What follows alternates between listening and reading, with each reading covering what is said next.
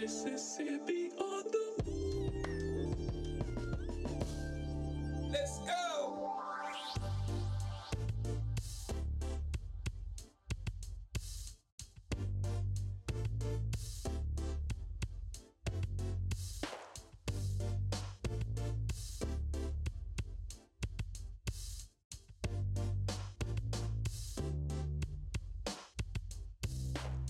Deep in the delta where the willows grow, in the soil stained by the blood of my ancestors. Punch bowl voices call out to my soul for justice. The wicked will reap what they've sown. Spirit of Aziz is back on the rise. Soldiers in the delta kept it alive. Time to stand up, take our place in the sun. Understand the time and what must be done. Mississippi, on the move. Mississippi. Mississippi, Mississippi, on the move. Mississippi, sip. Gotta make a move and take control. Have something we can call our own. So shine your light, help the people see that now is the time for us to be free. And if you waiting on the pie in the sky, you better wake up fast. They told you a lie, cause big fields await the wide awake man. Elijah's got the master plan. Mississippi, on the move. Mississippi. Mississippi, Mississippi, on the move.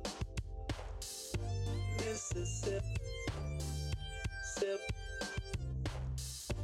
Injustice, we've had enough. All of our divisions we're breaking up. Destiny has been calling us. The spirit of the Most High is guiding us. See, the time is now. What you waiting on? Quit shooting your brothers. Put your gun down. Come on. They got a cage waiting for you if you keep that up. Early graves coming to you. From that, can't raise you up. Now, Sister Ida B and Fannie Lou, check them out and you'll know what to do. But if you really want your enemy to be alarmed, read the final call. Follow Farrakhan. Mississippi, on the move. Mississippi. Mississippi, Mississippi, on the move. Mississippi, sip, Mississippi, on the move. Mississippi, on the move. Mississippi, on the move. Mississippi, Mississippi. Mississippi on the move.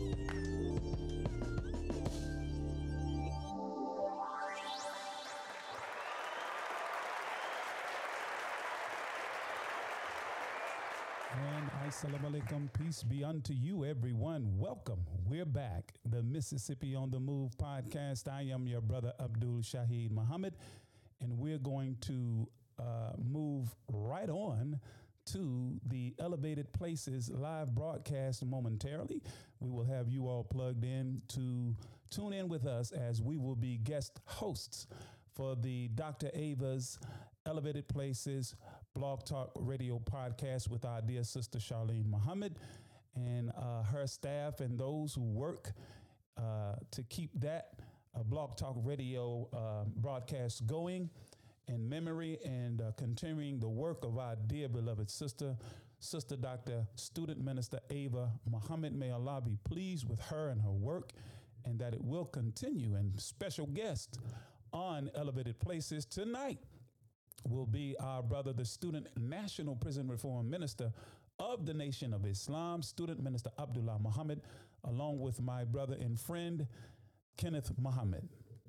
If we're gonna be together or apart, how about the only way that I know how to come is right straight from my heart. I want you now. Study group, and I am honored beyond words to be a part of this Blog Talk Radio broadcast for this evening. and we got an exciting program for you this evening. For tonight, our topic, we will be discussing true prison reform, a look at the Nation of Islam's prison reform ministry. And we also will be discussing the recent fourth annual prison reform gala that took place this past Saturday. Our guest for tonight, the one and only, my big brother and friend, the Student National Prison Reform Minister of the Nation of Islam, Student Minister Abdullah Muhammad, along with another good and dear friend of mine and co-worker and comrade at arms in the mission of the Most Honorable Elijah Muhammad, Student Minister Kenneth Muhammad, a product as well as student in the Prison Reform Ministry. I think our guests should be on momentarily if they are not already on. But I certainly want to pay homage and respect and honor to our dear sister, Dr. Ava Muhammad, as I reflected and getting ready and preparing for tonight's program. Thoughts came to mind, particularly where she is concerned as it relates to this past weather event. And I must say, when the cold snap really hit and the entire country essentially was in a freeze, and I thought about what Sister Dr. Ava Muhammad said relative to the weather. And she said these words, and I'm not quoting exactly, but this is how I understood her. She said, when the weather gets extreme, it sometimes is a sign that the wicked are planning. And of course, as the Honorable Minister Louis Farrakhan has always said to us, we must pay attention to the weather simply because we are living in that time whereby we are witnessing the unraveling of a nation. Please, I'd like to back up just a little bit, and I always like to acknowledge our Creator and pray that He will direct our path and our words, and that this will be an enlightening and a productive conversation. So let me say first, in the name of Allah, the Beneficent, the Merciful, I bear witness to the oneness of God, to the oneness of His messengers, and to the oneness of the scriptures that were revealed through them to the whole of humanity.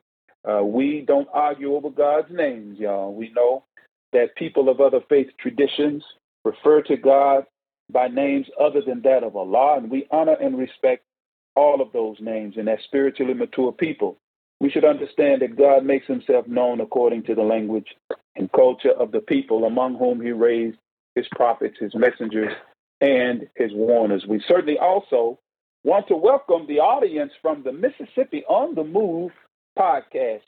Welcome to Elevated Places, and welcome to our guests. Please feel free. We will have a call-in a portion of the program. That call-in number is 563-999-3065. And I think our guests are on and ready to move. And our sister Charlene, she will be on shortly with her news segment. But assalamu alaikum, brothers. Are you there? Brother Student Minister Abdullah and my brother and friend Kenneth Muhammad, are you all there? Wa alaikum salam. Yes, sir, I'm on. Oh, Wa alaikum salam. I'm 2 for 2. Praises be to Allah. Man, I got to admit, dear brothers, I'm a little bit nervous, But of course, as we move, Allah will bless us. Now I'm excited. It's an excited nervousness. I'm honored to have the opportunity to guest host this very important and some pretty big shoes I'm standing in, not feeling, hosting this Blog Talk Radio's Ask Dr. Ava, or the Elevated Places Blog Talk Radio. Brothers, tonight we want to have a conversation with you about true prison reform. And of course, we know, and you know, particularly as it relates to the language that they use in reference to prisons and jails and whatnot, they call them correctional institutions. But we'll get into that name, which is why we use true prison reform. We're going to be taking a look at the Nation of Islam's Prison Reform Ministry. Brother Abdullah, I want to start with you, brother. If you would be so kind, brother, to introduce yourself to our listening audience, and if you could, brother, just share with us in your own words some of your history where the Nation of Islam is concerned and the Nation of Islam Prison Reform Ministry. Okay, would you repeat that last part? Yes, sir. Share with us your history with the nation, in the Nation of Islam, and with the Prison Reform Ministry. Yes, sir. Well, in the name of Allah, who appeared in the person of Master Fard Muhammad, and in the name of His exalted Christ, the Honorable Elijah Muhammad, I thank Allah for the Honorable Minister Louis Farrakhan, who chose me to be his head of the Nation of Islam's Prison Reform Ministry. My history is that I found myself in jail in Chicago. I was living a street life, and I got caught distributing some pills called Teas and Blues. And I don't know what they call them down south, but I wound up going to the Cook County Jail here in Chicago, and I was blessed by Allah to run into Brother Leotis X. Beasley, who was the only follower of the Honorable Minister Louis Farrakhan during his second rise. And he had the only message to the black man in the jail. So he asked me, well, the reason why I sat next to him, I thought he was the leader, and I was like angry as hell with being busted and different things in my life going wrong, back to back to back.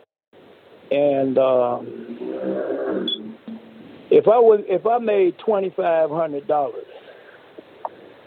then I would have to use it to bond a very important piece of my money-making operation.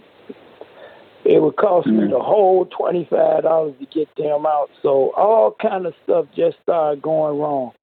I was pitching pennies, and I pitched the liner, and the man pitched his penny, and it rolled in a circle and landed on top of mine. So I couldn't win at nothing. And then finally got busted. By the time I got to jail, I had vowed I ain't joining no organization. I ain't doing a damn thing but what I want to do. I'm not going to wait to be felt out. I'm just going to search the eyes of the brothers and whoever I think is the leader. And I looked in Brother Leotis' eyes, hadn't seen a look like that before. And so I figured that he was the leader. So I went and sat down next to him with a mind to hurt him whenever the opportunity presented itself for us to have this confrontation. But I got lost in his conversation and what he was saying to the two inmates sitting to his right. And he said that according to the book of Revelations, the next president should be a Christian, and more specifically a Catholic. And so the more I listened to him, the more my mind, my thinking inside me, I was listening to him, and I was listening to the other dudes and what they were saying. And I found myself saying, man, I'm with this dude. I didn't know nobody thought like that. Man, that's the way I think deep down inside me, I'm with this dude. So it was time to lock up, and he stood up and he said, what would you do if God walked up to you right now? I said, I wouldn't do nothing. He said, you wouldn't be scared? I said, no, sir, because he know I ain't did nothing but what I had to do to survive. He said, I take it that you can believe God is a man. And I said, I got no problem with that. He said, well, the next time they let us out the cells, it'll be dinner time. And after dinner, come down this corridor all the way to the end. And the cell on the left, we have study group. And so I was introduced to Message to the Black Man. And my first introduction was,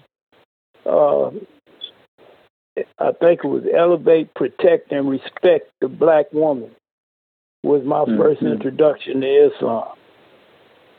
Yes, sir. Praise be to Allah. Beautiful, brother. Thank you so much. I want to move to my brother Kenneth Muhammad, sir. If you would be so kind, dear brother, the opening statement for us. Introduce yourself to the Elevated Places audience and give us a little of your history, brother, with the Nation of Islam's Prison Reform Ministry. Yes, sir, brother. First, let me open up in the most holy and righteous name of Allah, the Beneficent, the Merciful. Bear witness that there is no God but Allah. And bear witness Muhammad is his messenger. I could never, ever thank him enough for his long-awaited intervention in our affairs in the person of Master Father Muhammad, the great Mahdi. And he raised up a Georgia-born black man, the most honorable Elijah Muhammad, and deposited himself into that man. And now we have the perfect reflection among us in the Honorable Minister Louis Farrakhan. Brother, my introduction to the Nation of Islam's Prison Reform Ministry was like so many thousands of our people. I was languishing in one of the prison houses of America. I was about 8 years into a life sentence. And while I was just trying to cope with the reality of my condition, a brother walked up and invited me out to one of the services. It's not like that was the first time I had been invited, but it was something about this brother who looked like one of us, but unlike any of us. He had a glow about him. He had a discipline about him. And there was something that made me go in that chapel on that Friday afternoon. And when I heard him teach, and then after he gave me something to read, and in the next meeting, they were playing a tape. It was a VHS tape. That's how long ago it was. But the Honorable Minister Louis Farrakhan, he said something in that, even though the room was full of brothers, it was like it was just me and him. And he said that there is no human being that cannot be redeemed. And that resonated with me. And all the things I was struggling with, I heard that word come out of that man's mouth, and I held on to that word. And I began the process of self-improvement, the basis for community development, just based on self-examination, self-analysis, and self-correction. And as the more I began to apply the teachings, the trajectory of my life began to change. My mentality changed. I still was in prison, but I wasn't in prison. And the way that I was able to transcend my environment, it gave me the will to continue to live. It gave me a reason to get up in the morning. I found my purpose. And not only that, I had the desire to share what I was studying with anybody who would listen to me. And that's how I became one of the most dedicated, I'll say, to the study of the teachings in prison at that time, and began to, with Allah's permission, we established study groups in all of the prisons. We established Nation of Islam library. We were blessed after a couple years to get the support from the local mosque, Muhammad's Mosque number 60 in Nashville, Tennessee. The minister at that time was student minister Abdul Majid Muhammad, and that was a mosque that had the prison reform ministry interwoven into the fabric of all of the believers. So it was something that was not just talked about, you actually had to participate in. And so, brother, I didn't know when I was coming home, but in prison, you could not tell me I was not living the life of a card-carrying member of the Nation of Islam. We had class on Monday, Wednesday, Friday, and Sunday, just like we do out here. And before, I won't say before you know it, because it took close to 26 years. But Allah blessed me to be released, and this is all I know. All of my chips are in this. I don't have a backup plan, and the Nation of Islam's Prison Reform Ministry has done so much for me and others like me that I gave my word that I would take this message, like my leader, to every nook and cranny in the world. Praise be to Allah. Beautiful, beautiful. Brother Abdullah, I got to ask this question, brother. The Nation of Islam, and for the audience, just a little rewind, if you will. The Most Honorable Elijah Muhammad was he in his person and his personal experience with being unjustly incarcerated is the genesis. Really, before him, his teacher. They even incarcerated his teacher, and he would call the Honorable Elijah Muhammad to see and to show him what the price would be to free black people. But the point number 5 in what the Muslims want on the back page, that manifested. And I just wanted to back up for the audience that may not have heard that or know anything about that Genesis. And there's a lot more to it. But Brother Abdullah, the Nation of Islam's Prison Reform Ministry has been kind of like, for lack of a better way of characterizing it, a quiet man-manufacturing plant, or a quiet gold and diamond mine where you can mine out those who would be willing to go in and mine out some of the best of our people, Malcolm X being an example, and many, many others. But it's been like a quiet storm. My brother, share with us some of the work that you've done over the years. And I mean, it's right in the final call. I read about how you've been fighting for Brother Mumia and going around the country. The Nation of Islam's Prison Reform Ministry, one point, was under attack. But if you would, brother, share with the audience some of the accomplishments of, if you will, of some of the work that you've done over the years that, the listening audience and the public just may not necessarily know. Well, just without trying to recall everything, I would say I'm looking at a lot.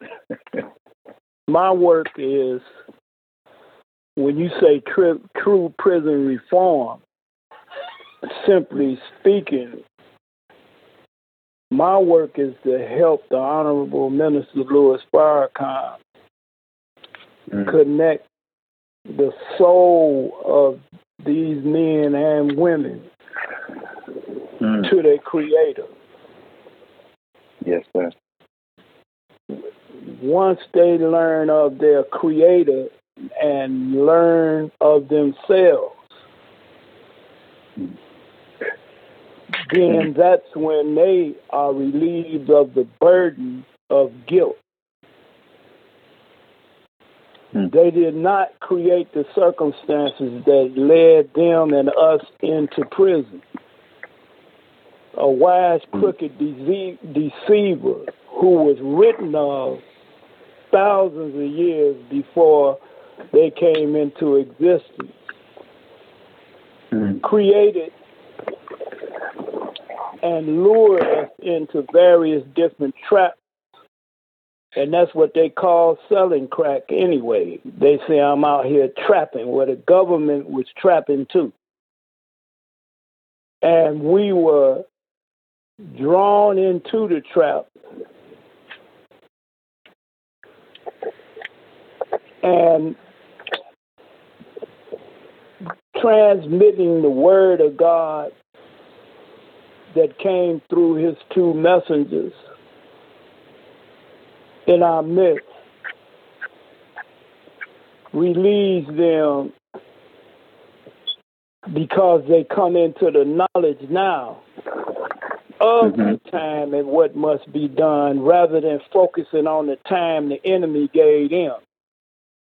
As I told one brother last on the 21st of this month, he was talking about, doing time and how much time. And I told him, I said, brother, you might be only one earthquake away from being free. You got to know the time. And that your God is present. And that his exalted Christ was present among us and is now in an exalted position, executing all of the power you say belong to God, where he gave it to his right hand, the exalted Christ. And when Christ is exalted, that means he's not dead. So we have to bring them into the knowledge of the men of God, and especially the man of this hour of the second resurrection, so that they can tell time and understand what's going on with them and the world.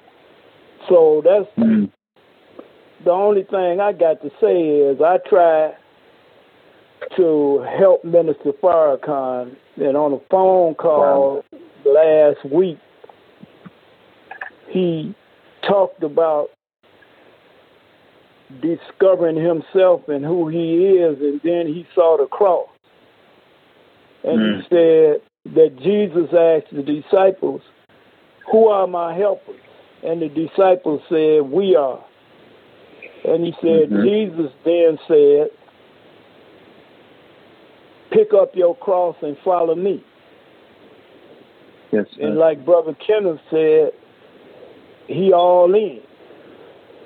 Well, when I realized he was talking to me in messengers and don't speak idle words, I took it personal that he's talking to me.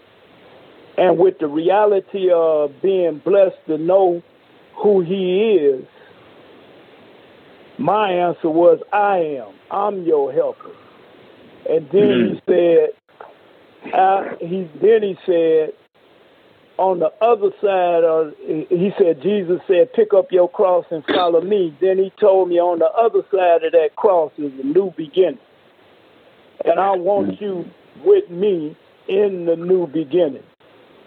So I'm striving to purify myself to be an example of my brothers and sisters that's locked down, and to teach them not to think hopelessly, because no Muslim thinks hopelessly, and bring them into the knowledge of the time so that they'll know what must be done, and so that they will know our God, and once knowing our God, their prayers can't miss. And yes, sir. Then we want to bring them up into that type of knowledge of God and the knowledge of themselves, so that when they say, surely my prayer, my sacrifice, my life, and my death is all for Allah, they will mean it. Because we just went through COVID-19. Some brothers died in prison. Some took the shot until they saw the video of the Criterion. And then they confessed that they had took the shot, but they didn't know about the Criterion. Some refused to take the shot, and as a result, the little slave wage paying job that they had, they lost that because we don't take the vaccination. So as a result, we got isolated while people that took the shot in ignorance were able to go to work and continue to make their minimum wage. Some prisons kept brothers from even having visits from their families because they didn't take the shot. So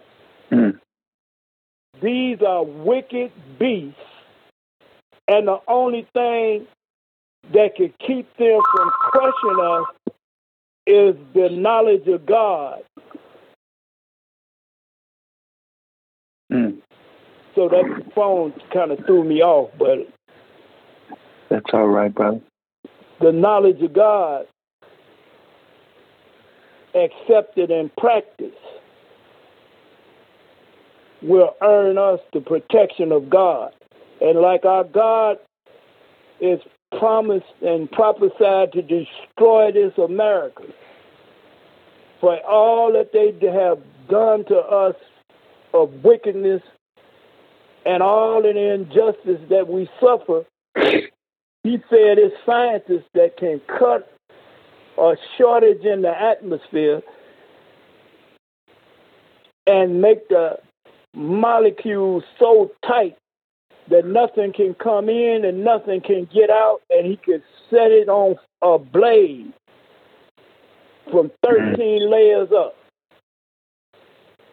I believe, and I told the brothers in the prison, your faith got to be that strong where you can believe that Allah, Master Fard Muhammad, can put a force field like you around you the same way. If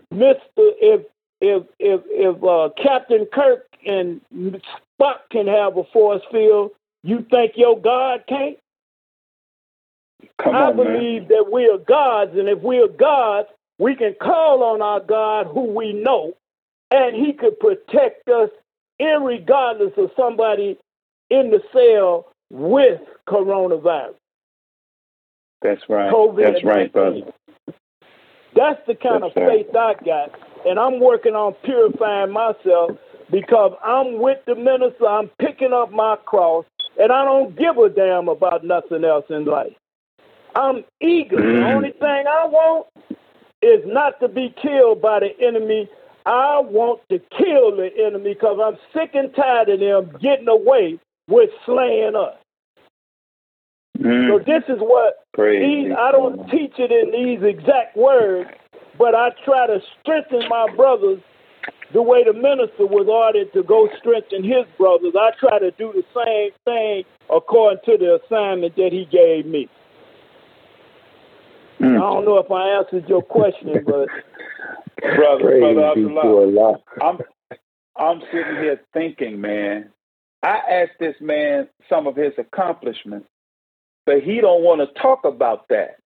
And the beauty in that is, brother, you talked about what it is you've been asked to do. And I think that is profound because a lot of people will bounce at the chance to talk about what they've been able to accomplish, been blessed to accomplish. And it's not a bad thing, but I find it interesting, brother, that you chose to address what it is that needs to be done for our brothers and sisters who are in the belly of the beast and what your desire is as it relates to purifying yourself that you may be a better helper. So, yes, sir, you answered the question in my estimation, because I'm just looking, brother, at many of the things that you've been able to do.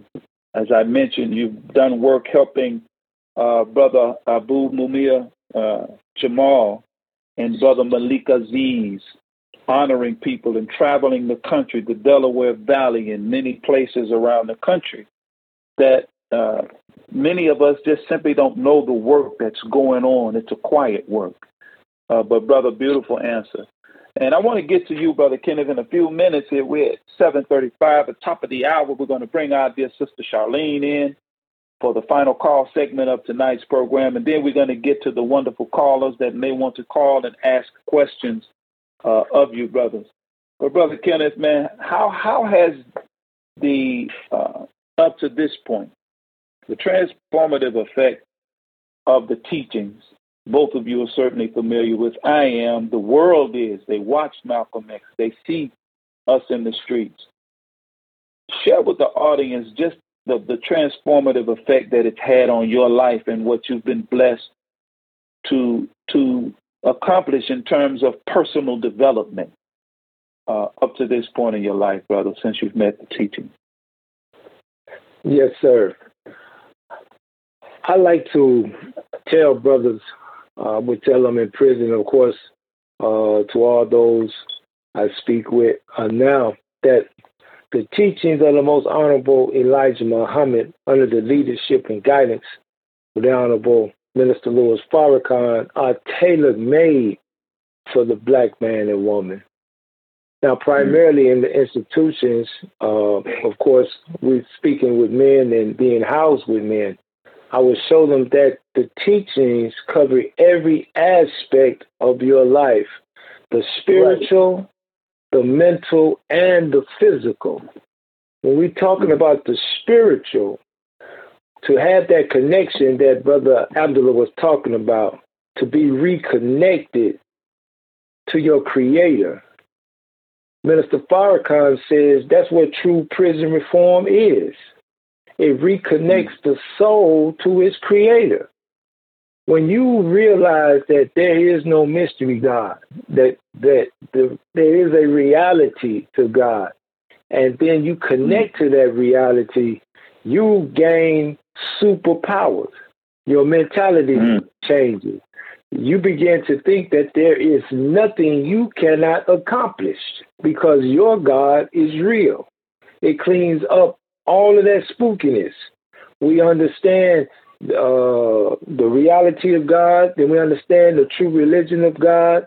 We understand that what God did for those we will read about in the scriptures, that was prophecy told to us as history, that those events that was talking about in actuality is speaking about the black man and woman's condition here in the hells of North America.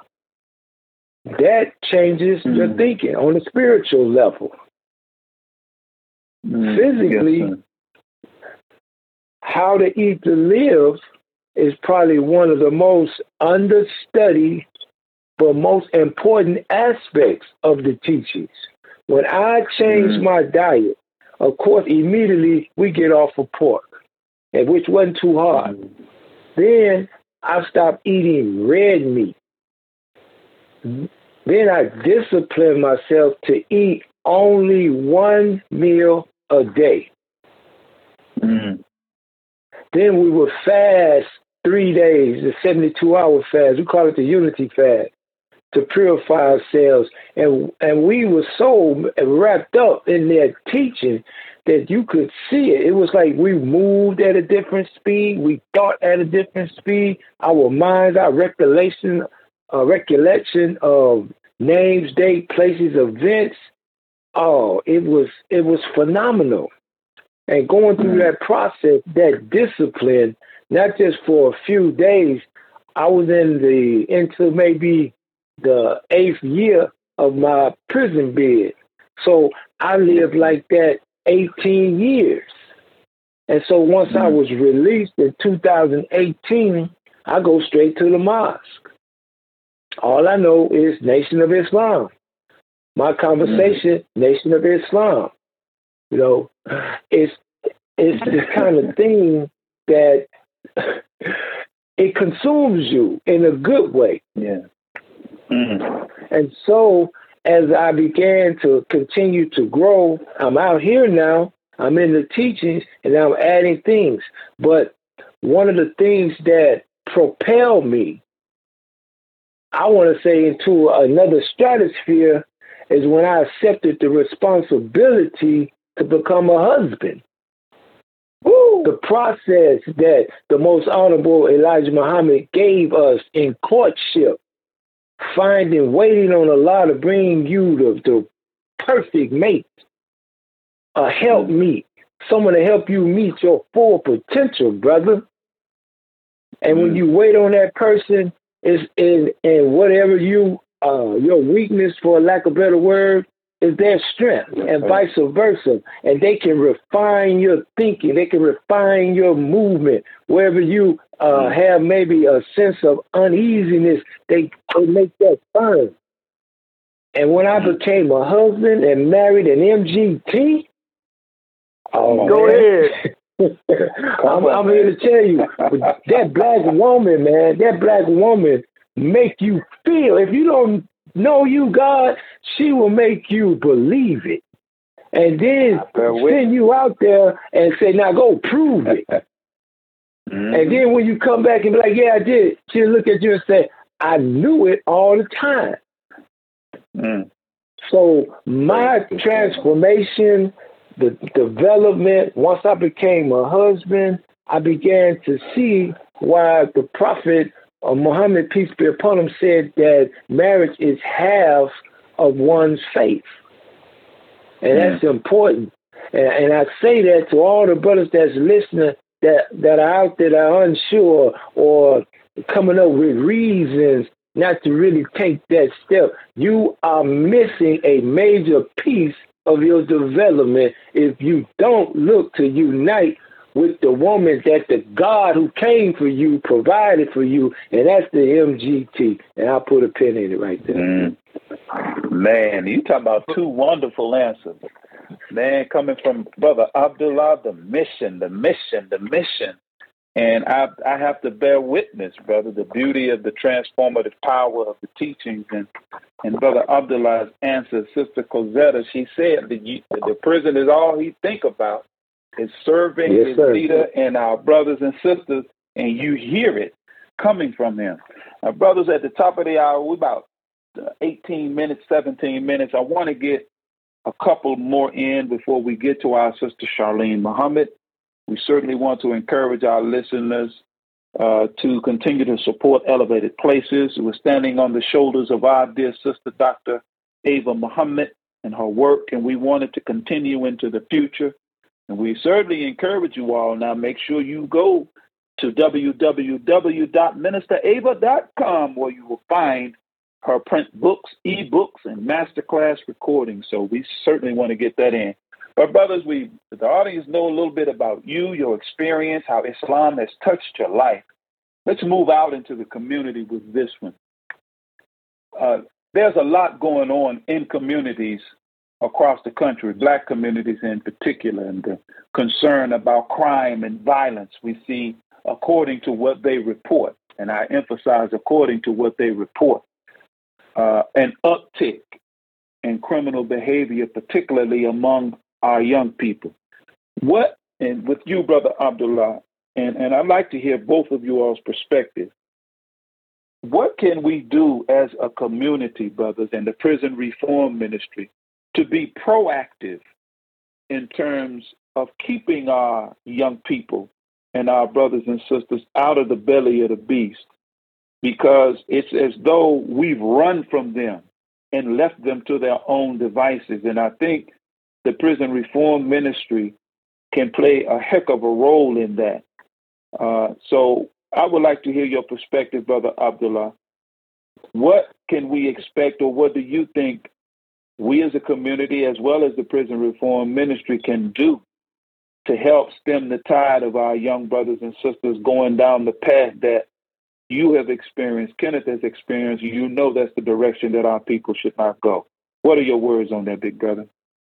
I'm just going to give you an example, and then let yes, sir. Brother Kent take it the rest of the way. Honorable Minister Louis Farrakhan chose me to be his Student National Prison Reform Ministry. And at one time he said, Brother Abdullah is my head of the Nation of Islam's Prison Reform Ministry. As a result of my work on the inside of the jails and the prisons,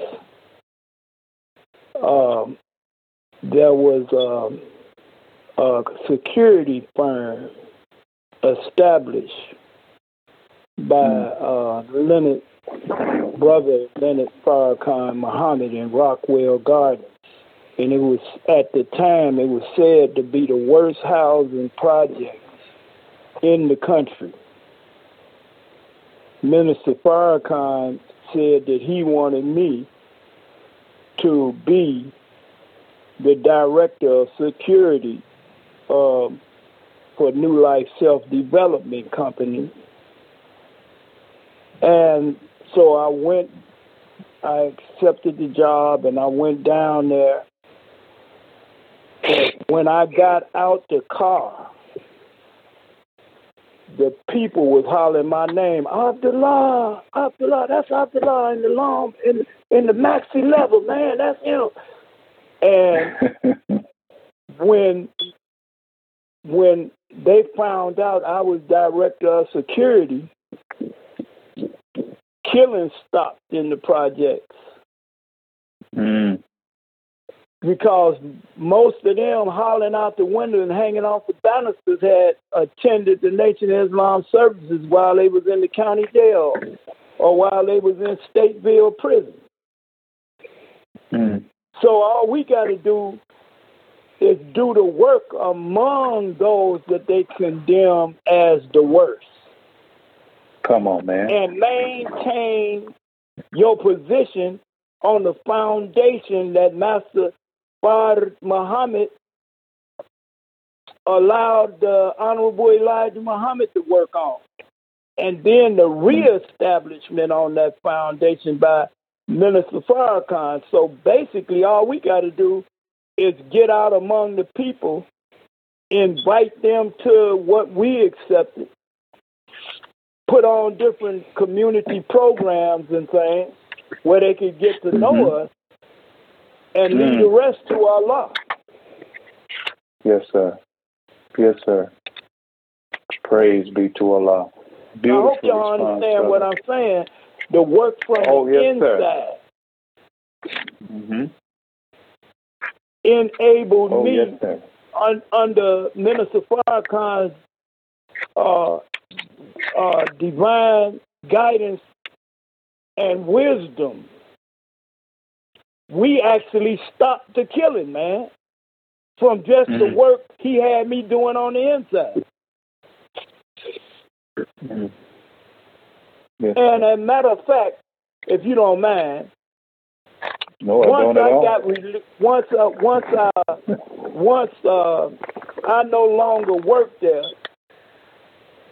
I got calls from brothers telling me, man, the worst mistake they ever made was to get rid of you, because tomorrow's killing gonna start back. And I'm tired of killing. I've been killing since I'm 11 years old, man. And I'm tired of this. You got to come back. And I asked the minister, and he didn't sound like,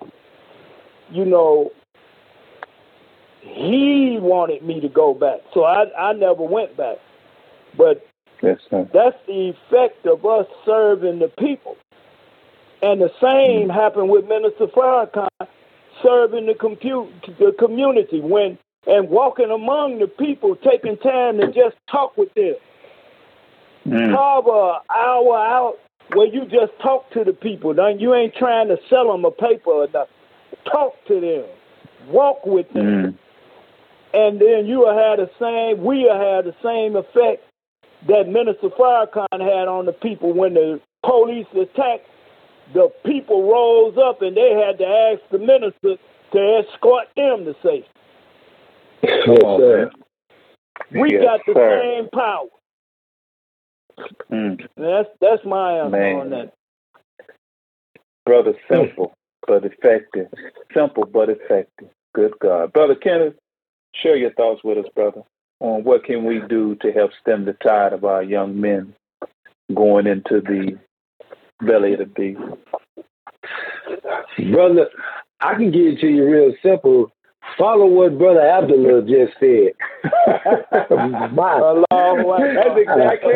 exactly what I was thinking. Because it was so profound. He told me to go ahead, but I mean, that's beautiful. I just would like with this to just bear witness to what he said. Because when he said, and I want the listeners to say, his work on the inside of the prison manifested on the outside. He had the kind of credibility, but once he came, he was so well thought of and loved because he had shown that kind of love to people in the worst conditions in their life that immediately they say, hey, we got somebody here that believes in us and we gonna follow him. That's what we have to do. That's what he's trying to get over to us. We got to get real deep and involved in this thing. When he's taking the message of the one who commissioned him, from my vantage point now, and he said, pick up your cross and follow me. What did they say about the Jesus in the Bible we read about? They asked him the question, why do you hang out with publicans and sinners? Right. Come on, man. Right. You know, these are the low level people. He said the healed need not a physician. They said the same thing about Prophet Muhammad, peace be upon him. Only the meanest of them follow you. Well, who would be the sinners today? Who would be the meanest of us today? It would be those that are languishing in the prison house. It would be the youth that they are labeling as a lost cause, irredeemable, irreformable, super predators, menace to society, all of these things that they're labeling, but they don't want to get down to the root cause of the problem. So just like Victor Hugo says, if a soul is left in darkness, sins will be committed, but the guilty one is not he who commits the sin, is he who creates the darkness. So you lock up these teenagers for robbery, you lock them up for kidnapping, you lock them up for murder, but these are derivative crimes born out of the greater crime. Because who was the first robber? Who robbed them of the knowledge of themselves? The knowledge of God, the knowledge of religion, the time and what must be done. Who kidnapped their ancestors from their land and never had to pay a price? Who is the biggest killer? They may shoot one or two people, but who have wiped out entire populations here in America? Whatever they do, it is a small reflection of the greater crime that has been committed that has never been addressed.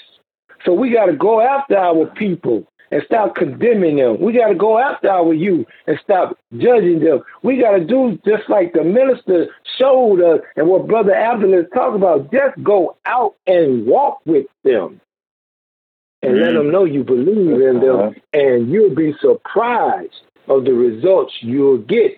And you learn all of these things when you on the inside carrying that message to the population that's housed in the prison houses of America. Wow. Brother, y'all make me, man, want to get up tomorrow, get suited and booted, and go to the field that I'm assigned and just hit the block, walk around. Y'all got me fired up, brother, and that's exactly what was in my heart as it relates to what we need to do. Last question before we get to the top of the hour. We got 5 minutes on this one, dear brothers. A question coming from our dear sister Donna, and we want to get to the banquet just a little bit, which was such a beautiful celebration. Good God Almighty, it was a night to remember, like Shalimar say. But brothers, for the families that may be listening and have family members that are incarcerated, how does an NOI study group actually get started in prison where they may not exist? Because in my estimation, every prison house in this country needs a study group up and rolling in it. So how does that happen, Brother Abdullah? How does a brother get that started in a prison where it may not already be present? Or a sister as well. Right. And I want to briefly say it's not highlighted as much as the brothers, but Minister Farrakhan, when I first got chosen, he permitted me to conduct religious services for the women. And now I did it for 9 years. And then I turned it over to a sister named Marilyn. Then COVID-19 hit. And for the second time, I have established religious services for the women. With that being said, it take the brother that's on the inside who is a believer is the one that fights to establish religious services and to have a representative of his faith to come in. Sometimes they are denied religious service, and most of the religious services that we have, it was inmates on the inside that wrote grievances and filed lawsuits and won the right for them to practice their faith. So it's not us going in saying, let me in, let me in. It's got to be a believer from the inside fighting for Islam, knowing that we will surely win. Yes, sir. Yes, sir. Praise be to Allah. So that's how it's done. And that is certainly needed on the inside. We're just a couple of minutes from the top of the hour. Of course, you all are listening to Elevated Places. I certainly want to reiterate that Elevated Places, it continues to move forward. And we are standing on the shoulders of our dear sister and founder of this Blog Talk Radio program, Sister Minister Ava Muhammad. And may Allah be pleased with her as we continue her legacy and keep her works alive and in the forefront. We encourage you, listeners, please go and visit her website at www.ministerava.com, where you will find print books, ebooks, and masterclass recordings.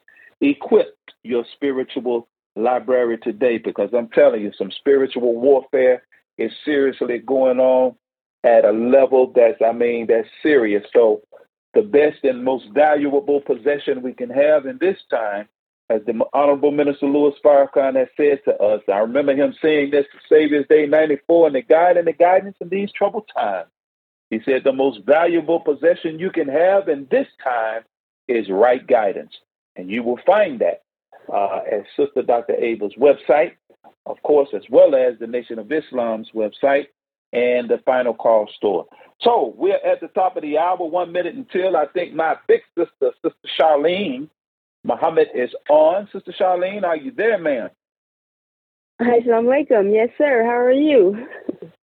I am blacktastic and getting better now that I hear your voice, Sister, fixing to come with that mighty, mighty final call segment of tonight's broadcast. Thank you, and assalamu alaikum to the panel.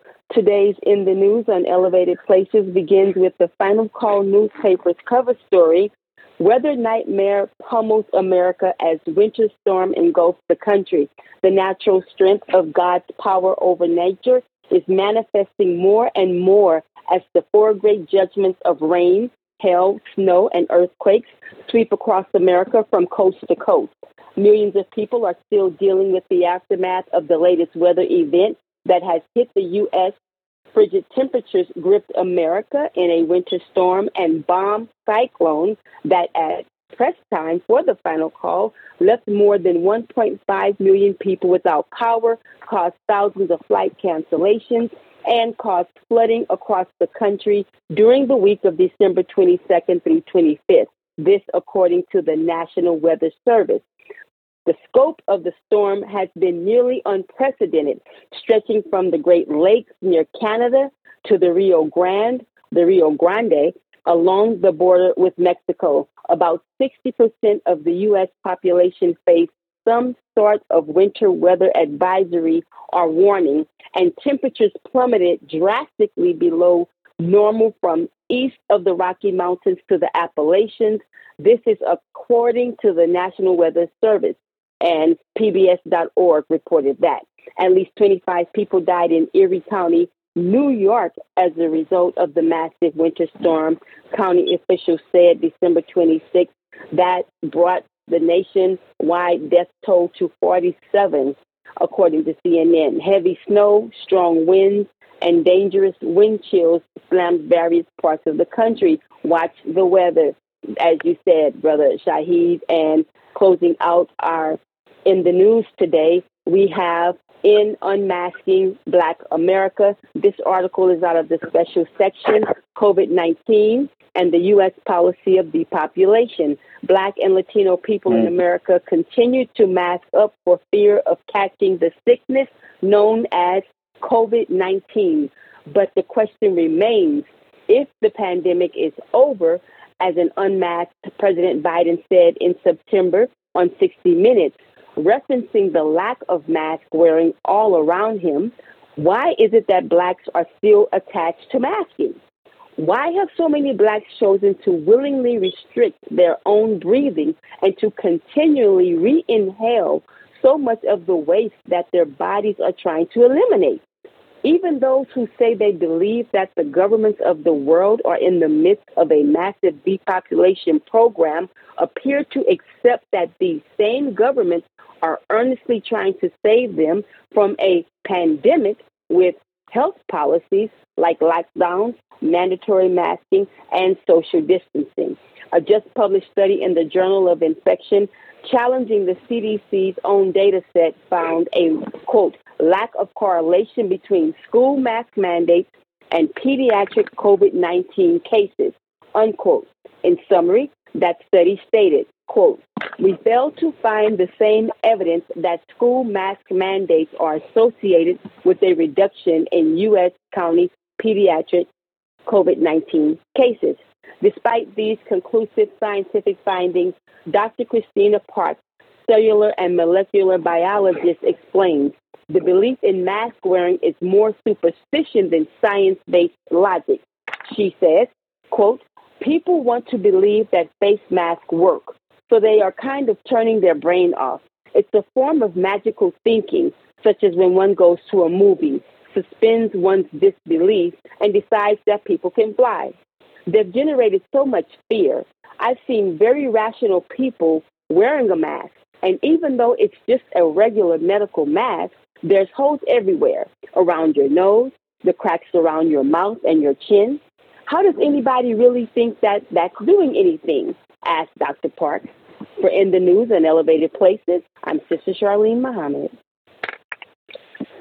Oh, Sister Charlene, if I had my applause button, I'd give you a round of applause, dear sister. Thank you for that wonderful report from that great Final Call newspaper. Brothers and sisters, we are at that point in the program where we would like to engage our listening audience. And if you would like to be a part of tonight's conversation, you simply just have to call in. And the call-in number is 563-999-3065. And just press number 1, and you will be entered into the queue. And first up tonight, we got my brother Hoyle Muhammad, who's calling in. Want to talk to our guest tonight. Brother Hoyle, are you there, sir? Assalamu alaikum, student minister, Brother Abdul Shahid Muhammad. I'm up here with a bunch of superstars. You and the great Abdul. No, sir, brother. I'm a grain of sand on the beach of the believers. Walaikum salam, sir. I guess I'm locked and loaded and ready to hear and answer whatever you got to ask. Go right ahead. Yes, sir, brother. And I just want to thank the great work. And I saw the the clip. I wasn't able to make it down there, but I saw it on the Holly Springs the feed, and it was beautiful and moving. You know, all the brothers. I want to thank the brother, student minister Abdullah, beautiful testimony, and my brother Kenneth Muhammad, brother, you're powerful, brother. You're a powerful brother, and all of you. And I want to thank you for doing the great work in Holly Springs. You and brother Kenneth are doing in Holly Springs, and brother Abdullah and his prison reform ministry. He's been there for years, and I've met the brother in Chicago, and I met him several times. Beautiful brother. Myself, I work. Myself and brother Warren, we're top fishermen in the nation, and actually we work with a lot of brothers that are incarcerated and dealing with street brothers, and we have the same sentiments, to teach them the knowledge of self and bring them to the mosque, and what's important, a lot of them have, while they were incarcerated, some of them have, been in the Nation of Islam Prison Reform Ministry. But I remember the minister saying, and he said, "What is the importance of the NOI Prison Reform Ministry?" And the minister said, "Some of our greatest minds are languishing in prison, not because we are wicked by nature, but we are wicked by circumstance. And others are there who are absolutely innocent.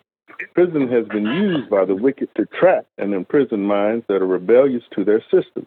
So what we would like to see happen to those in prison is what happened to Brother Malcolm as a perfect example. So we should demand that books are in the libraries that can inspire us to greatness, and then it can start with the teaching of the Honorable Elijah Muhammad." And I like what Brother Abdullah say, and, the brothers to hold on in prison, because, like I said, Allah's chastisement is in full effect. And if we submit, and I remember Brother Jabril say that some of the best helpers are going to come from the prison, so, and out there in the streets. So, inshallah. And if I may, Brother Hoyle, if you would pronounce it, Brother Abdullah. Brother Abdullah. Abdullah. I'm sorry, yes, sir. Hey. Yes, sir. Thank you, Abdullah. Yes, sir. Thank you, brother.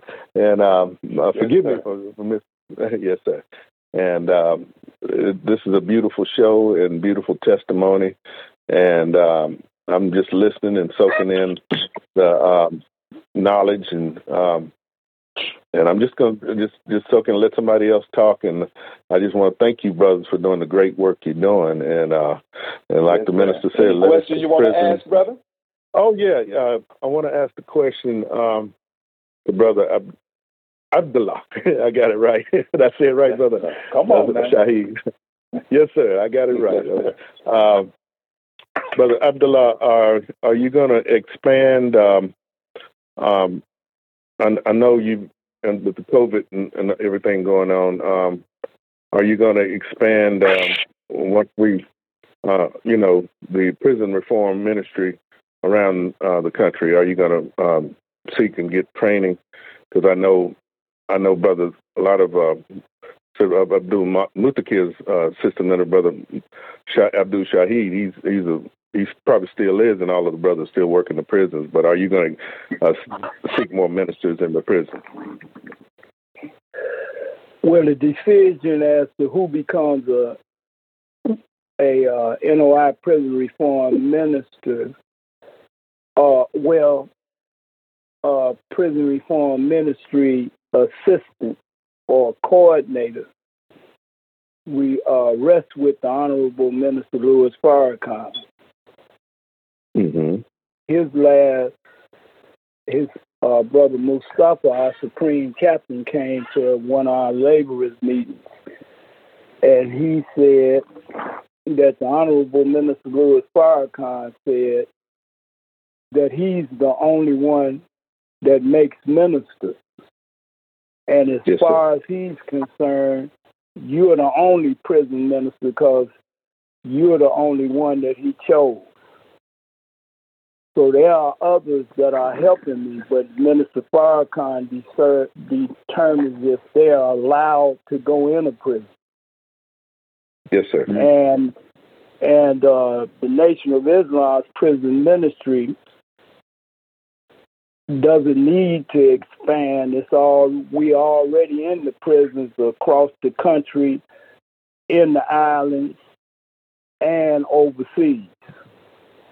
Yes, so like I said, it's the warriors within who take the stand and the fight to set up a beachhead behind enemy lines, and then we begin to take control of the minds of those inmates that are able to be communicated with.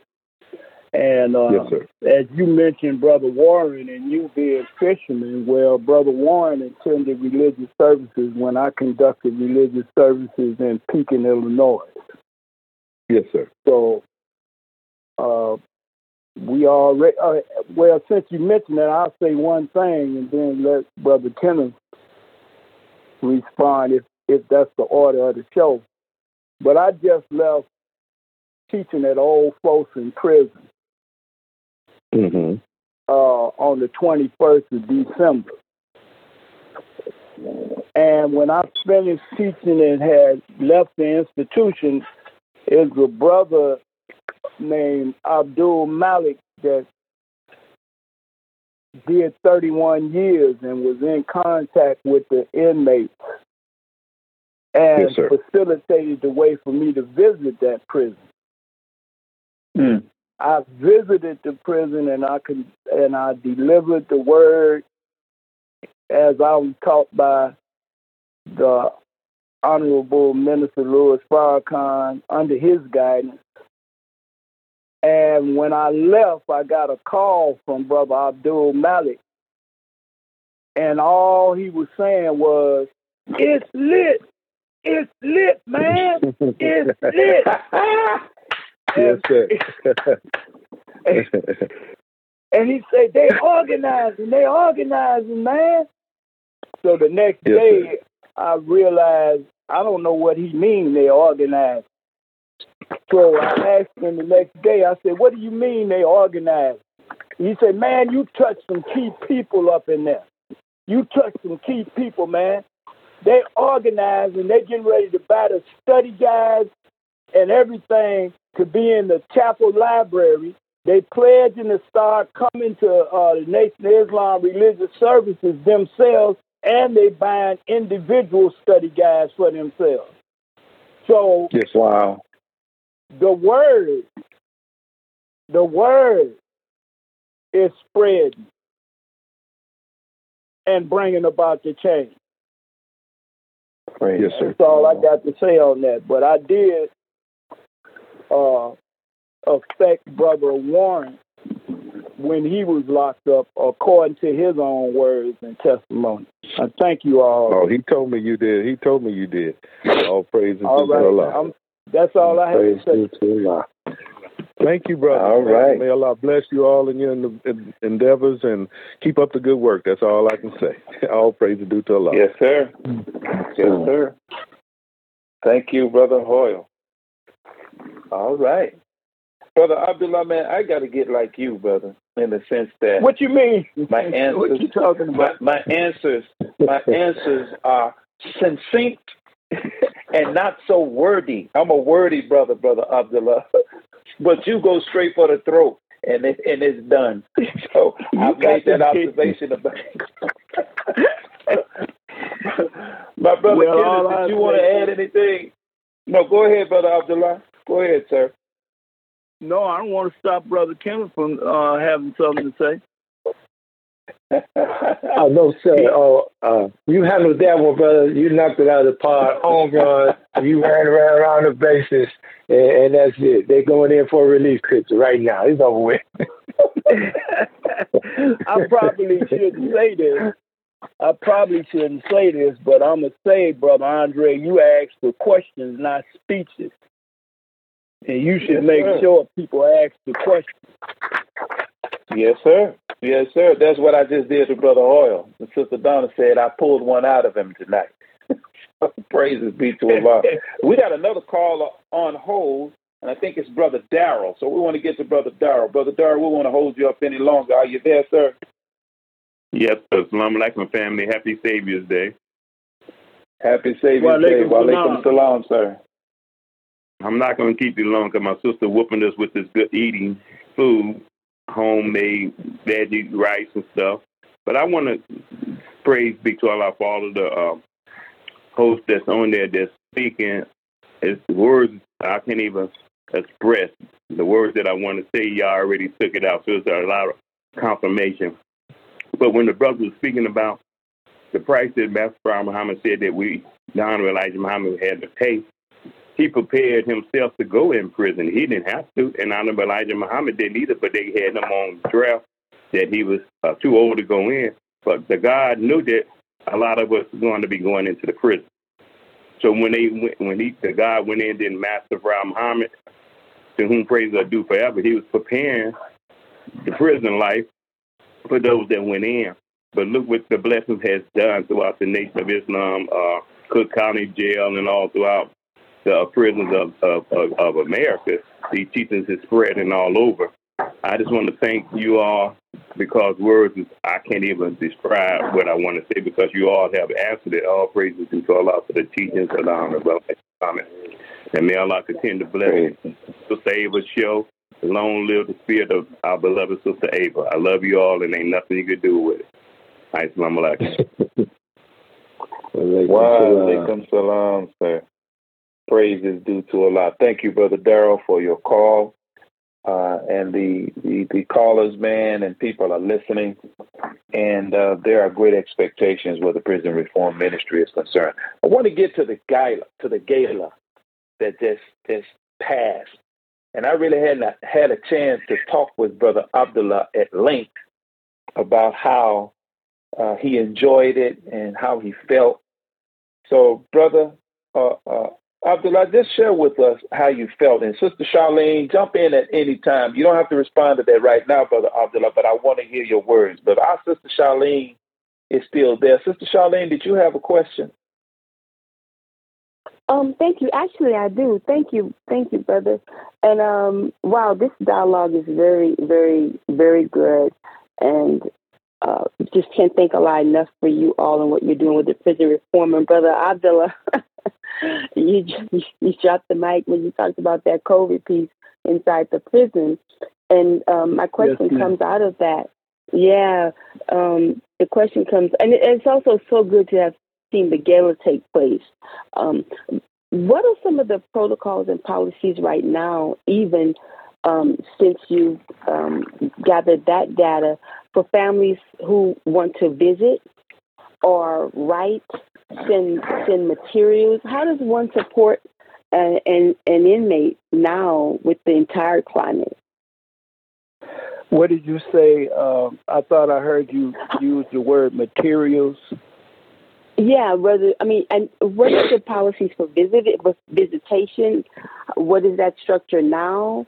And also for supporting someone, if you want to get money to them, books to them, how can family members go about, or even people who want to adopt a prisoner, so to speak, for lack of a better term, an inmate? Well, first of all, you have to know an inmate to adopt an inmate. And and then you have to do that on your own because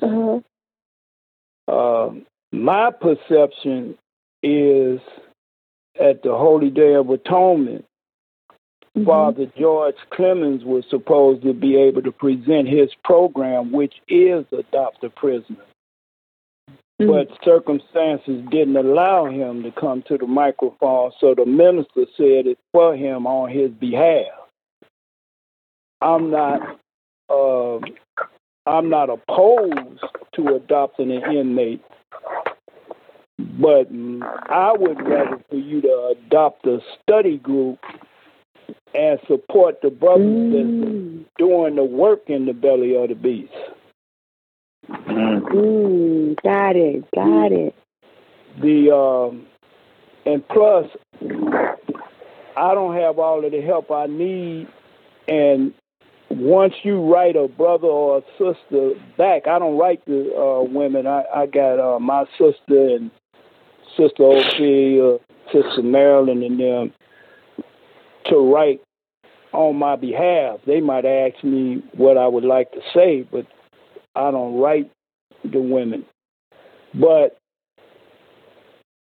if you want to send, they don't let you send in. In other words, Sister Charlene can't send in a final call paper to whatever sister or brother, meaning family member. If you want to send a final call in or a book, you can't just mail it in anymore. They want it to come from a publisher. So the best way for us to send in literature and materials is to order it from the final call. And then let the final call ship it in, or you pay for the subscription and let the final call send them the newspaper. And as far as prison's protocol, it depends on the prison and the administration. Some administrations don't hinder you the way some others do. So it depends on the institution and the mentality of the administration, whether or not. But right now, the way I see it, some of them you got to take a test 7 days before you come into the prison as a guest speaker. Others, you got to do it 3 days before you come in. And the last prison I went to, they only required me to wear a mask. So now that you said, like you said, Biden is on TV, and I think I heard that you don't have to wear the mask now. And so it depends on what part of the country, who the administrators are, what you have to do to visit your family. Thank you. Wow. Yes. And that is so true. Man. Well, Brother Abdullah, Brother Kenneth, it's gala time, man. We want to hear, as I was saying before our sister and Sister Charlene, that was a beautiful question, sister, because people really don't know the hurdles that have been placed. That was back in the day. You used to mail a care package, but it's not like that no more. But Brother Abdullah, man, I want to hear, man, how did you feel? Share with us, how did you experience the gala? It was such a beautiful thing to me, but I want to hear from you, brother. How did you enjoy the prison reform, the 4th annual prison reform gala in Holly Springs last Saturday? Well, it's still dawning on me. All I knew is that gala celebration was bigger than me. I knew that, but I couldn't put it in words. But one of the things that I really enjoyed was hearing Brother Kenneth tell how this event came about. And that was him wanting to do something to raise the spirit of Holly Springs and the South. And he was trying to come up with how to go about it. And his wife, whom I did not know and didn't know me, suggested to him, why don't you honor Brother Abdullah? You always around here talking about him. So that was a high point for me. I'm going like, what? I didn't even know her. And then Brother Kenneth, like he said, his helped him to move out on that idea. So that was a highlight for me. I really that really stunned me, and I even told Brother Kenneth several times, man, this is bigger than me, man. This is bigger than me. And then all of a sudden, the Honorable Minister Louis Farrakhan, the Messiah of the second resurrection, popped up on the screen. And I knew nothing about it. I didn't know it was going to happen. And to listen to the Honorable Minister Louis Farrakhan tell us about the memories that this event that Sister Coretta suggested her husband put on brought the Messiah back to where he Come on, began. man. Back And then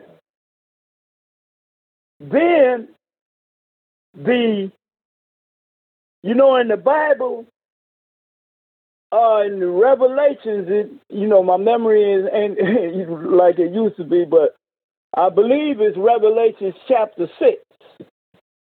Mm-hmm. There are voices crying out from the throne, from under the throne. Mm-hmm. How long, O Lord, before thou dost avenge our blood shed upon the earth? Mm-hmm. And he told him that just a little while. And he gave them white robes of sainthood. And let them know you got brothers that going to have to pay the same price. That wasn't the exact words, but basically that's what it's saying. And the minister went into how the Jews bought the land and had us pick the cotton, and they grew rich. And our brothers and sisters that were slain by these wicked slave masters, it caused Minister Farrakhan to mention them. And Skip Robinson, who was killed when an 18-wheeler crossed the center line and ran head on into him. And while I was down there, they took me on a tour of, I forgot the name of it, but it's the hotel where Heritage. Martin Luther King, the Heritage. Yes, sir. Heritage and the Civil Rights Museum. It was the Heritage tour. Okay, and they took me there. And on a phone call, the minister asked me, do you know Skip Robinson? And I told the minister, I've been walking around since I've been down here with Skip Robinson in my heart and all of the martyrs who sacrificed their life for us to get to where we at now.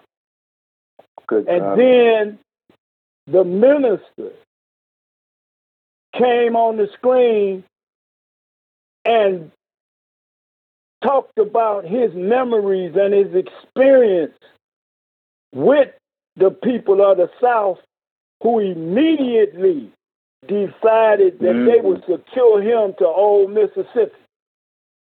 Yeah.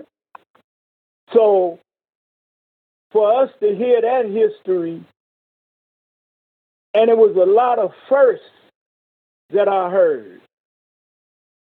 One of the first places where I started, my first minister, strong minister, who was so strong and fearless, I named him Abdul Aziz, formerly Skip Robinson. My first minister, where I first began. And then Sister Shelby, his sister, a week before I came down there, told me that her brother Skip Robinson came to her and her sister Van and told them that Minister Farrakhan is going to start a school and he going to need you all. Then Sister Shelby became the first director of MUI here in Chicago. That's right. Parchman, Mississippi is the first prison that Minister Farrakhan went to upon his rise. And I was blessed to be with him. And that's the first prison that I escorted him into. I gave a brother named Roosevelt my first FOI uniform. He passed it on to brother Kareem Ali. And then at the gala, the uniform was given back to me in a frame. Come so on, it was man. a lot of first things, a lot of things that was first that I noticed. Beautiful. So, beautiful. And then for me walking around with Skip Robinson in my heart, even before I got down there, for the minister to say I remind him of Skip Robinson, that right there, it touched me deeply because I can't even put it in words, man. I would never forget what these people have done to us. And I would never back down from telling the truth, regardless of whom or what. We need to bring Minister Farrakhan to people all over this country and world because Jesus is a traveler for justice. And Minister Farrakhan is that woman standing on the moon, pregnant a child, painting to give birth to a nation that a man-child will rule with a rod of iron.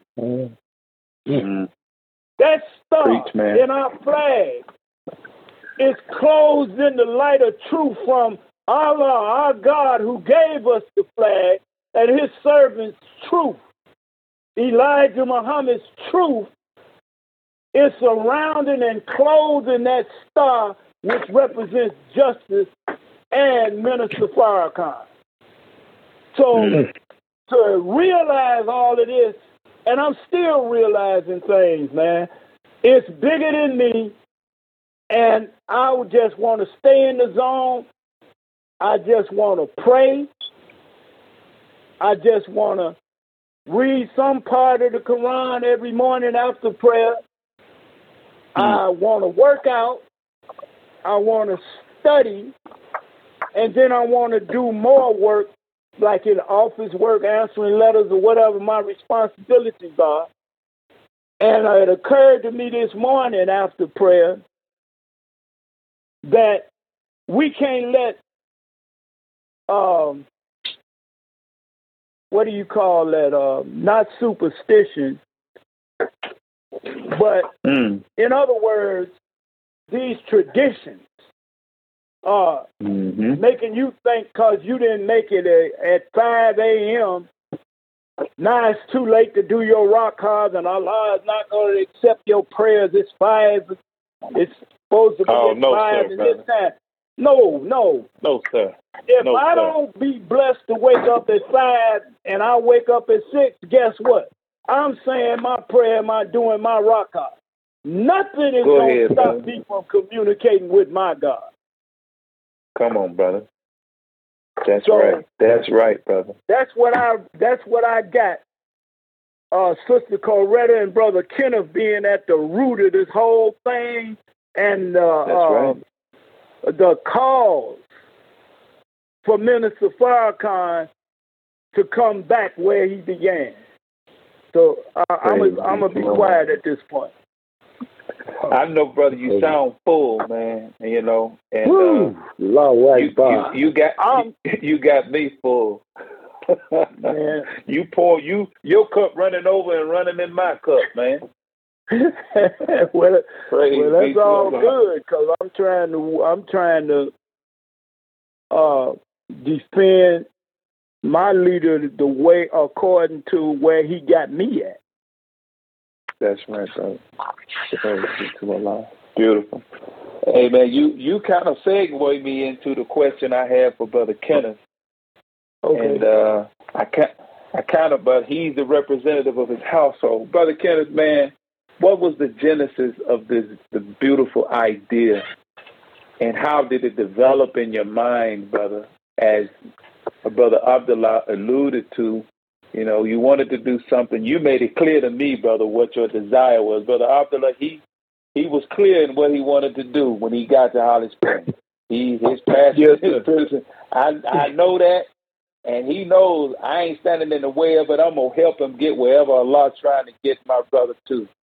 So, brother, share with us, Brother Kenneth, how did it develop in your mind as your wife gave it to you, or even before then, if you so desire? Well, in the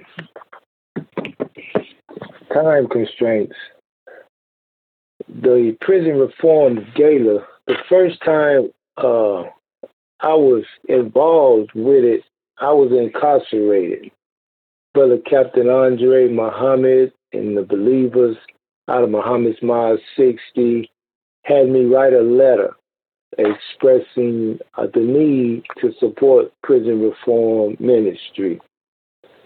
The second one was in 2018. I had just been released a couple of months, and the Believers came out. I think the regional helpers were there, but the third one was interesting because I think Brother Ishmael was there, and I had just entered into courtship with my now wife, Sister Coretta, and then COVID hit. This was 2019, so we didn't do anything in 2020. We didn't do anything in 2021. So fast forward, I was saying, hey, you know, let's get this thing back going. And then I said to myself, because when you go into prison and service brothers like Brother Abdullah and the brothers that were coming in serving us from Mosque number 60 in Nashville, Tennessee, that's hard work. Oftentimes the brothers that you're servicing, they don't come out to the mosque, man. It's almost like you working for nothing in other people's eyes. But those brothers, the program was different. They supported brothers once they were released. I know Brother John, he was from St. Louis, but he wanted to go to the mosque. And so they put him up and paid his rent. They would pick him up and bring him back and forth so he can attend the mosque meetings. The brother captain gave him employment. I mean, all of those things until he was able to get comfortable and get on his own, and now he's a husband, father, and thriving in the mosque. All of those things, and so in my mind, I want to say thank you for that. You know, let me lighten the burden. You know, let me remove some of the yoke. And then I said, well, we're here in Holly Springs, Mississippi, the state of Mississippi. Many people have a certain opinion about it. You know, you describe it in that fancy language you say one way, and I was saying to myself, I could never understand it because I wasn't a big Color Purple man, but you liken it to Seeley, the Color Purple. But nevertheless, I wanted to do that. I wanted to do something that could jumpstart us back off, and I wanted it to bring the prison reform ministry, man, to the forefront, because sometimes it's an afterthought. And as I was expressing that to my wife, she said, well, let's bring in Brother Abdullah. You know, you always talking about him. You always saying how, you know, the only difference from him is people don't really get to see him. She said, well, let's honor him. He's been doing it a long time, and let's honor him. I said, okay. I said, how will we go about it? She said, hey, leave that to me. I said, okay. I said, okay. We just got to work, got with the brothers in Nashville, and we just started working.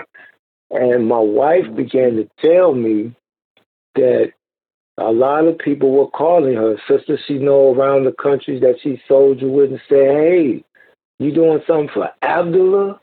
Brother Abdullah, oh man, he's always so good for the sisters. He always, supported us. What can we do to help? Count me in. I'm coming. I'm gonna be there. I wasn't going out begging people to come, brother. That's right. Honest to God too. People were calling and saying, "Hey, come on." And when people would say, "Hey, let's do something that wasn't compatible with what the vision that we were trying to bring forth," the brother was right. I wasn't having it. We were going to honor the Honorable Minister Louis Farrakhan's student, National Prison Reform Minister. It's going to be his day. It's going to be about what he's done, and all of us who were affected that wanted to come out and give honor, thanks, and respect to one of our own. And when I walked in, and Brother Abdullah, he's correct. All weekend long, from the first time I saw him, he said, "Man, this bigger than me. It's bigger than me." People be talking to him, hugging him. He said, "I don't even see a word of this." And I'm looking like, man, 32 years doing this? Yeah, you getting this. But the more events started taking place. Now, here's something that I haven't shared. That Saturday morning, there was a longtime helper of the Honorable Minister Louis Farrakhan. I think the brother's name was Chuck Green. If I'm wrong, please. Right. Right. Chuck Green. He came. Thank you, sir. He came to the hotel and sat down, and then the minister's daughter came and sat down, and he began to talk some of the history. Brother Abdullah talking, and I'm sitting there. In my mind, I'm like, this needs to be recorded. I was like, man, we missing it. But it was just so spiritual. It was so enlightening. And I said to myself, the God is with us. And when we walked in that night, the first thing, because I didn't know what my wife was presenting. I just know she was working tirelessly around the clock, the sisters, and even my family members who are not in the Nation of Islam. They're my family members, but they were helping my wife. I mean, staying up all night. They were helping to put this thing on. I got to say that. And when we walked in, and I heard the brother holler, Allahu Akbar. And when I looked and I saw the beauty of the faces of the people who were there, I said, Allahu Akbar. And the people that night, the spirit was high. People were coming by saying all kind of wonderful things. And I looked at my wife. I said, what we wanted to do, Allah blessed us to do. And I really believe because we prayed and we kept our motives pure and we didn't allow any of our surrounding noise around us to affect what we wanted to do for our brother, Student Minister Abdullah Muhammad. And I just thank Allah that he used me and to get a message from the Honorable Minister Louis Farrakhan. What can you say? That's the high point. That's the high point. Yes, sir. That's right. That's right, my brother. Man. Brother, I've just thoroughly enjoyed. I thank my sister Donna for the invitation to be a part of tonight's program. And I've wanted to do this. I'm blessed just to be part of it. And I want to say to you, Brother Kenneth, thank you for sharing your idea with us and hosting it in Holly Springs, that all of us could be a part of it. And thank you, Brother Abdullah, for the work that you've done and continue to do. And my prayer that Allah will continue to bless you. We got 16 more minutes, so hey, sound like I'm closing, but I'm not. Sister, let me check with Sister Donna, because she's sending me text messages about people that are in the call queue. She's crying. She's touched. She's sending me emojis with tears. And I got to say, Brother Abdullah, the request that you gave me earlier or yesterday regarding those sisters that came from Chicago, my wife has fulfilled those requests, and those packages should arrive for those sisters shortly within the next couple of days, on behalf of yourself and your wife. It was such a beautiful event. But in the time that we've got left, going forward, we talked about what needs to be done to establish them inside of a prison where they may not exist. Sister Charlene broached the question concerning, adopting an inmate, and you said it would be better to adopt a study circle. Savior's Day 2023 is coming up. And there's something in the works, and I guess this is more of an internal question, but it's external too, because many supporters and friends come out for Savior's Day. It is the crowning event of Black History Month. And I got to ask, brother, what's cooking for the Prison Reform Ministry workshop coming up, Savior's Day 2023? And we encourage all of the brothers that were incarcerated, you got to come to Chicago, man, and attend the workshop. Hopefully, inshallah, we will be blessed, and our brother Abdullah and those who are helping him will be blessed to put it on. What can we expect, brother? Or is it something that needs to cook before you expose it? It needs to cook before I expose it, and I don't want to make any kind of announcement ahead of the executive council, who is going to make an announcement in a few days. Man, see how soldierly that is, y'all? See how soldierly that is, and how soldierly Brother Kenneth is as it relates to certain responses. He don't need to add anything to it. That's what we need to get to. That's the discipline we need amongst ourselves. It creates the kind of love in the brotherhood that we so desperately need among Black men. But before I close, before the time gets us, brother, we got about 13 minutes left. The Nation of Islam's Prison Reform Ministry, and this speaks to just how valuable and important it is, because I don't think many of us realize just how valuable the Nation of Islam's Prison Reform Ministry really is. And there's a saying that you know a man by the weight of his enemies. Back in 2018, the Washington Examiner wrote a propaganda-laced article about the Nation of Islam, and it essentially attacked us. Peter King, a senator out of New York, at a time was trying to work to have all of us who were serving as students in the Nation of Islam's helpers in the Nation of Islam's Prison Reform Ministry to stop us from coming specifically. Brother Abdullah and Brother Kenneth, what were your thoughts when you heard of that, and what must our people understand as to why the enemy would single out the Nation of Islam's Prison Reform Ministry like that?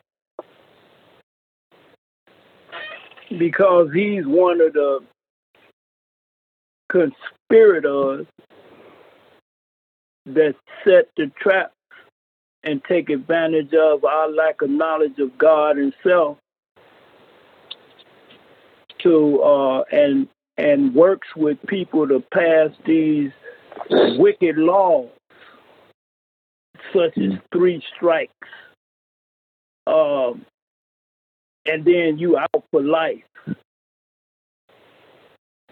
The knowledge of who Peter T. King and all of the rest of the Caucasians are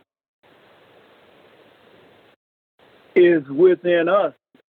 And as we spread that knowledge, people begin to see them as they are. So he don't want our people to see them as they are, because that means the end of their power to rule. Mm. So he's just an open enemy. And him and another, I forgot his name, but he passed away. But they was trying to pass some kind of law to bring Minister Farrakhan before Congress. Yes, sir. So these are wicked influences of law to take us out of society, and they are also part of the group who privately own prisons and benefit from prisons being on the stock market. So he's just a wicked opposer of God, trying to hinder our people from being raised. The conversation between God and Iblis was, respite me until the day they are raised. Well, this is that day. And when you realize most brothers don't settle down enough to listen until they're incarcerated. That's where your greatest minds come from. The time and the attention to the knowledge, wisdom, and understanding that's being offered them. They become giants up in there. And that's what the minister means. Once they start studying these teachings and manifesting the attributes of God, gradually evolving into a reflection of God, that's what he means where he say these walls can't hold you.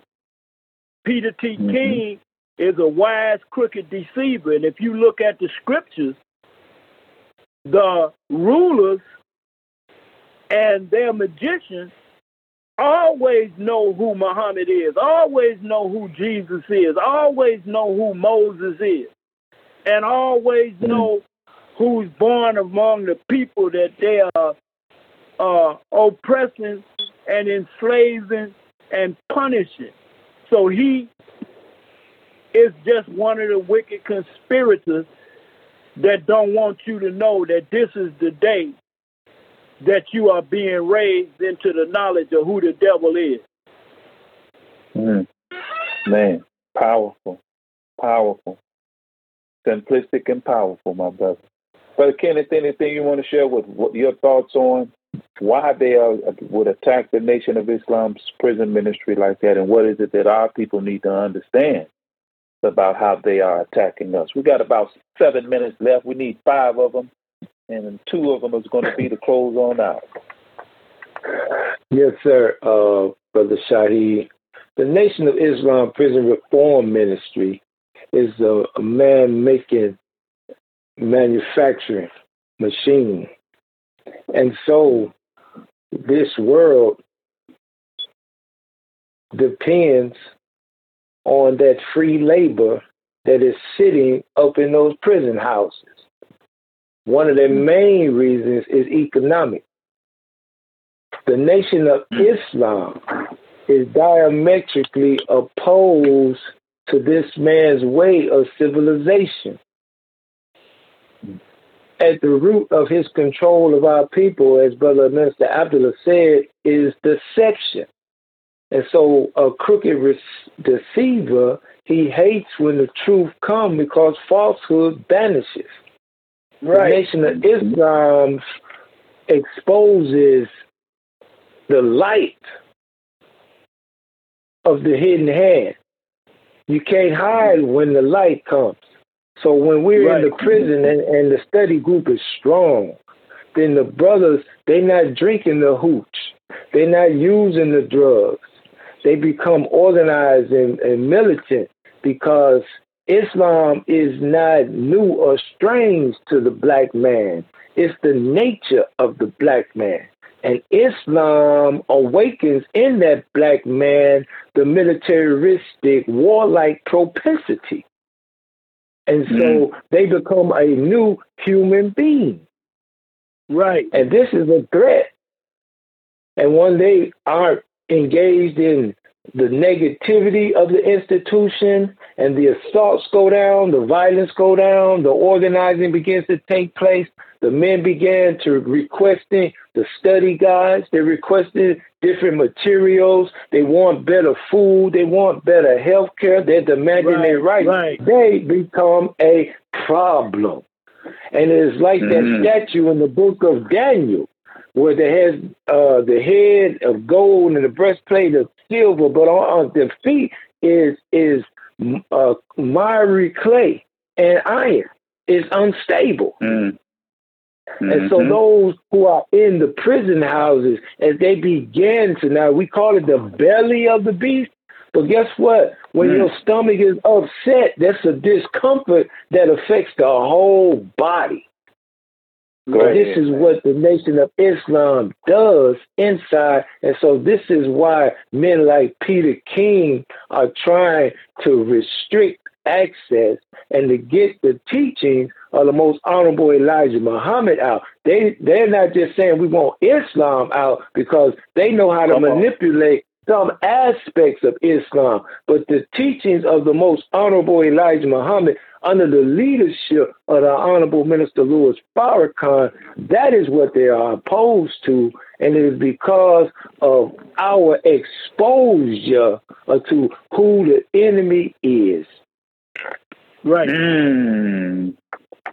Brother Kenneth, I need my applause button, brother. You know I got an applause button. No, sir. You brothers, both of y'all, man. Brother Abdullah, I mean, yes, sir. I'm saying it lightheartedly, but I've been blessed to be part of the prison reform ministry as a helper for 28 years. And I see lions when I go in there, man. I see some of the best of the black man is in where I don't even call it the belly of the beast, really. I call it a diamond mine. Some of them are gold mines. And we need helpers with Brother Abdullah to go in and mine our people out of there and shine them up, put the pressure of the teachings on them, and lay pressure upon their minds of their many mistakes in the past and present, as the most honorable Elijah Muhammad says, that they may see the light and walk therein.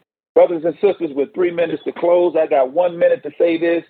1 minute to say this, and those were the closing statements. And Brother Abdullah, I'm going to close with what you told me at Saturday night, brother, at the gala was your favorite scripture. And it's Isaiah 42:22, where it talks about us as a people. And it says, but this is the people robbed and spoiled. They are all of them snared in holes. They are hid in prison houses. They are for a prey, and none delivereth, for a spoil, and none saith, restore. And I'm so glad I had an honor and privilege to talk with two brothers. Our Student National Prison Reform Minister, Student Minister Abdullah Muhammad, is one who is poised and ready to deliver and to restore and to take the prey from the mighty under the direction of his leader and our leader and teacher, the Honorable Minister Louis Farrakhan, as well as our brother student, Minister Kenneth Muhammad, in the Prison Reform Ministry. So, brothers, I think we are at the end of this bad boy right now. And check with my sister Donna to make sure. She said I got 30 seconds. So, brothers and sisters, thank you all for tuning in to tonight's edition of Elevated Places. And please allow us to leave you as we came before you with the greeting words of peace, praying that Allah will keep and bless you in these troubled times of Assalamu alaikum. Mississippi on the move. Let's go.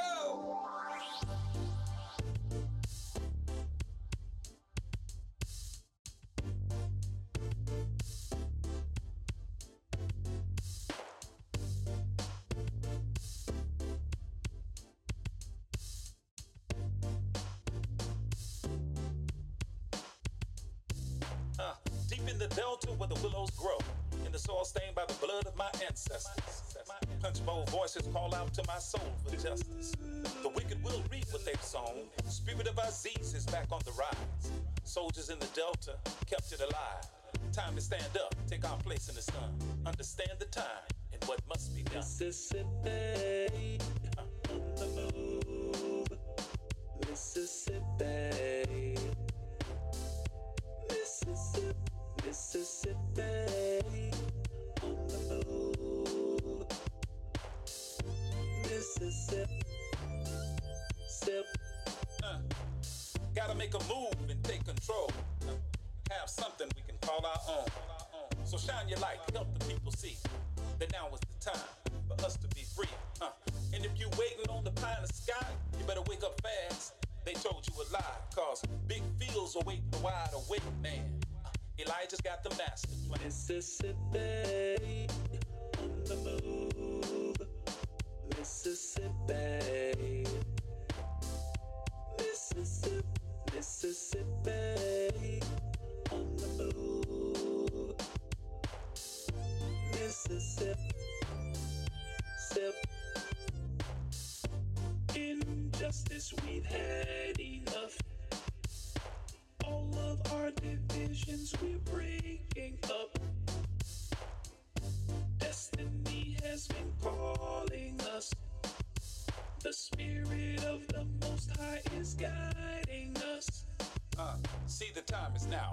What you waiting on? Quit shooting your brothers. Put your gun down. Come on. They got a cage waiting for you if you keep that up. Early graves coming to you. From that, can't raise you up. Now, Sister Ida B and Fannie Lou, check them out and you'll know what to do. But if you really want your enemy to be alarmed, read the final call.